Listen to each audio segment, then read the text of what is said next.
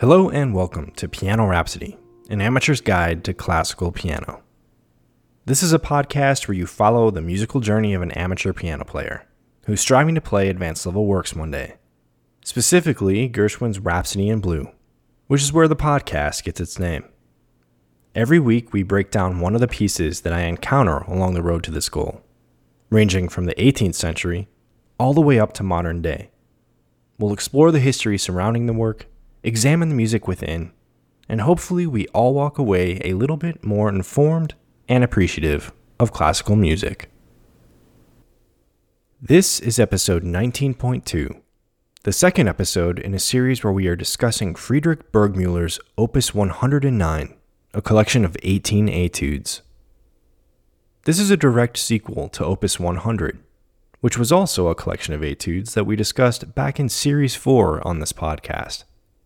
Those were a little simpler, and with Opus 109, Burgmüller has raised the bar a bit. Last week we discussed a trio of etudes from the front half of the work. But in the next 3 episodes, we're going to crank out the back half, which in my opinion is a stronger, more interesting group. While I wish I could take credit and say I did this on purpose, today we're going to hear 3 etudes that coincidentally happen to tell the story of a typical day. We left off last week with number 8, so let's continue right along and start today's episode with a wake-up call. Number 9, Morning Bell.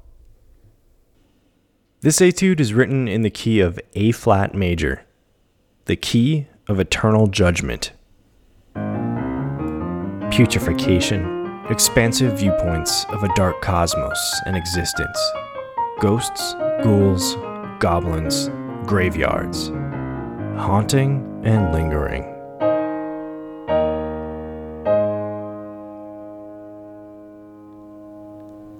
Well, wow. I know Halloween's coming up, but that is a dark description for a major key.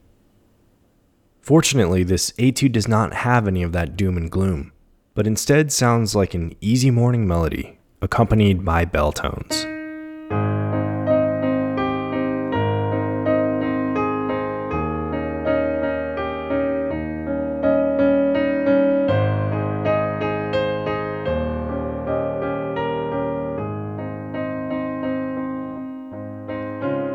This etude is trying to make the student comfortable with the left hand making large multi-octave leaps. Throughout this etude, the left hand emulates upper bell tones by jumping over the right hand. Since it's hard to tell by just listening to it, let's separate the hands for a second so you could appreciate what's going on with the left hand. Let's start with the right hand. The right hand is playing the melody and also the middle voice.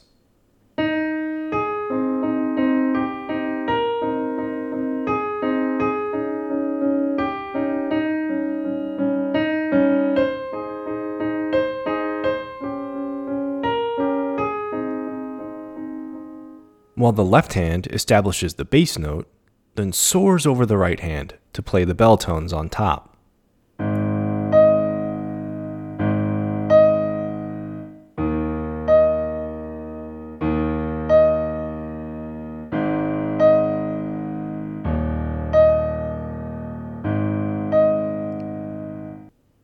So add that together and we have the right-handed melody with the left-handed bass and bell tones.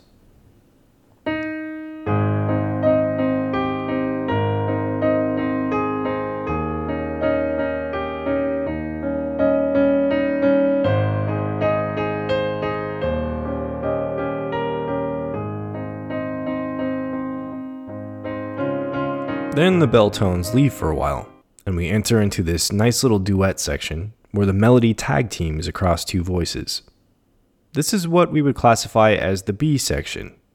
We have an upper voice,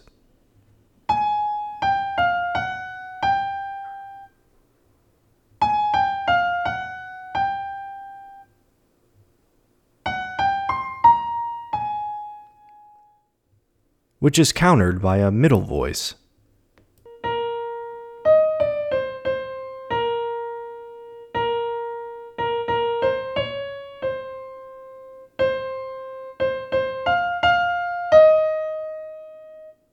And when we combine these voices, we get this nice call and response section that sounds like this.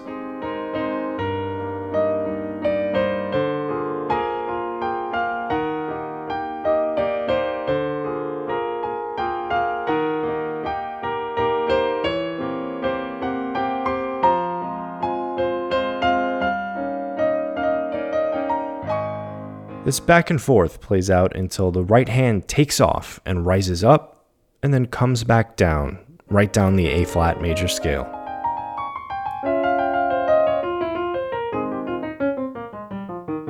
And we find ourselves right back to part A.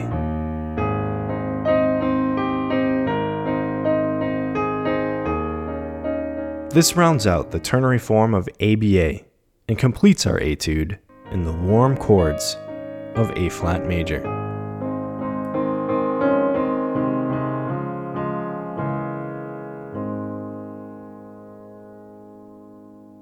This is Etude number 9 from Burgmüller's Opus 109, Morning Bell.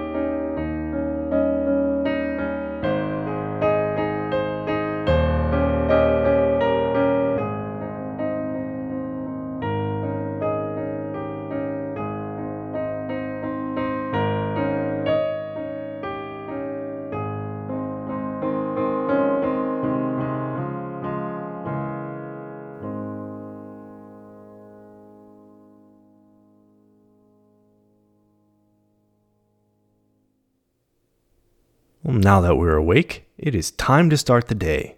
Etude number 10 is titled Velocity. This is an exercise in right-handed passage work. Now, passage work is a term used in music to describe a section of a work that is technically impressive and wows the listener, but it doesn't really contain important structural or thematic material. It's usually a fast part where the player goes up and down scales and arpeggios. Think Flight of the Bumblebee.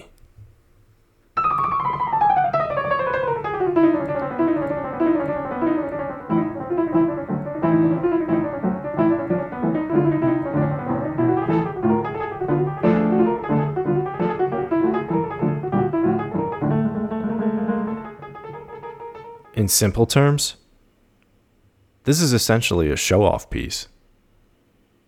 As this is a teaching piece, Burgmüller tries to make this as palatable as possible for the player by setting it in the easy key of C major.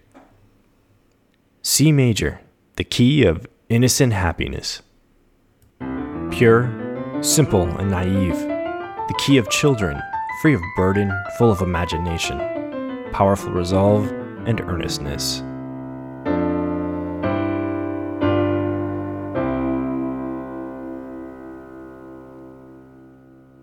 So this etude is simply entitled Velocity, which implies that speed is king here. Melodically speaking, there's not much to speak about. This is a ride for the right hand from start to finish. It comes busting out of the gate and doesn't let up until the end.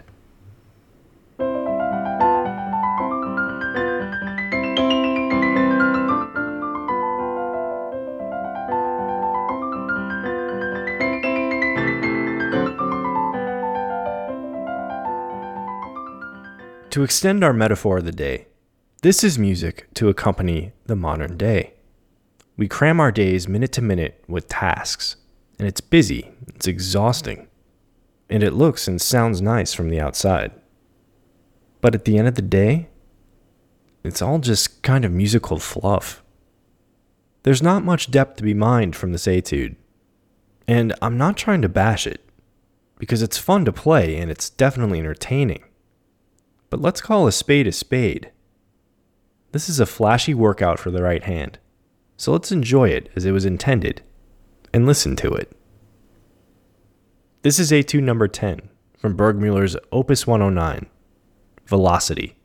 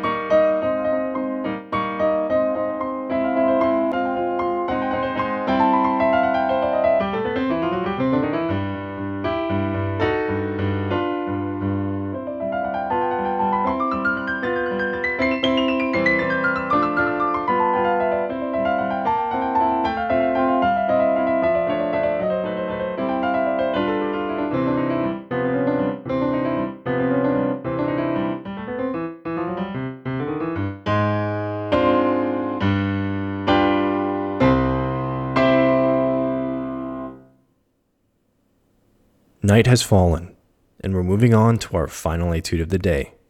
Number 11, Serenade. The word serenade is derived from the Italian word serenata, which has its roots in the Italian word sera, meaning evening. The serenade dates way back to the medieval era, where it was used to describe a song played by a man to his ladylove through a window, probably with a lute or some other medieval portable instrument. Or if you're John Cusack and say anything, you just let Peter Gabriel sing for you and hold a boombox over your head.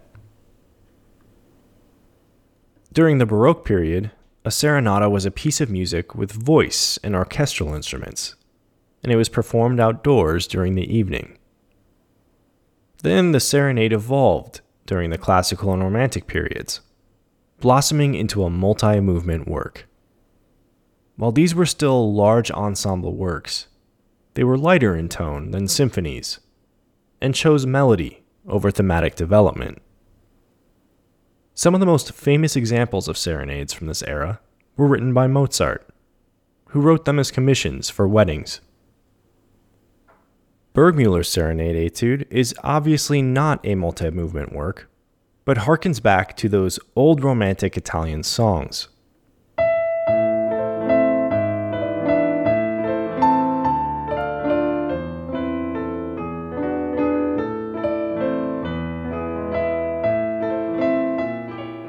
Burgmüller wrote the piece in A minor, the key of tender piety. Womanly, graceful in character, capable of soothing.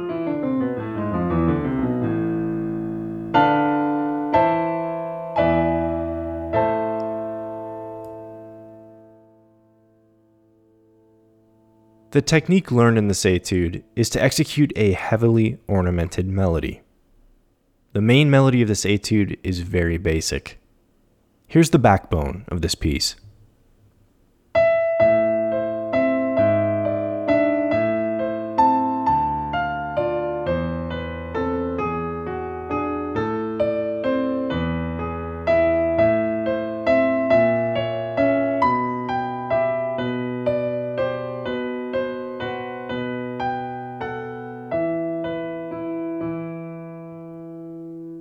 And here is that same melody, decorated with all of the grace notes in between.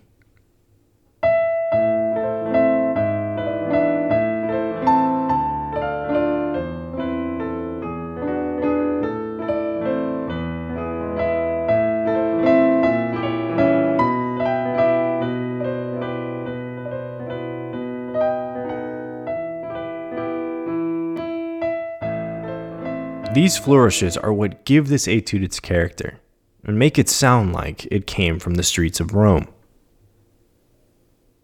The etude is also an exercise in dynamic contrast, as it has several moments where it's marked F for forte or loud, and drops instantly to P for piano or quiet in the very next measure.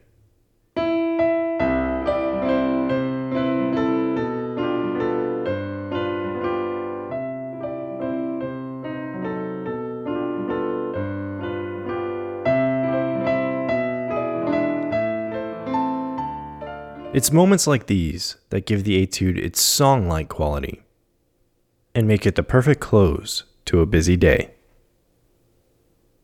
This is number 11 from Burgmüller's Opus 109, Serenade.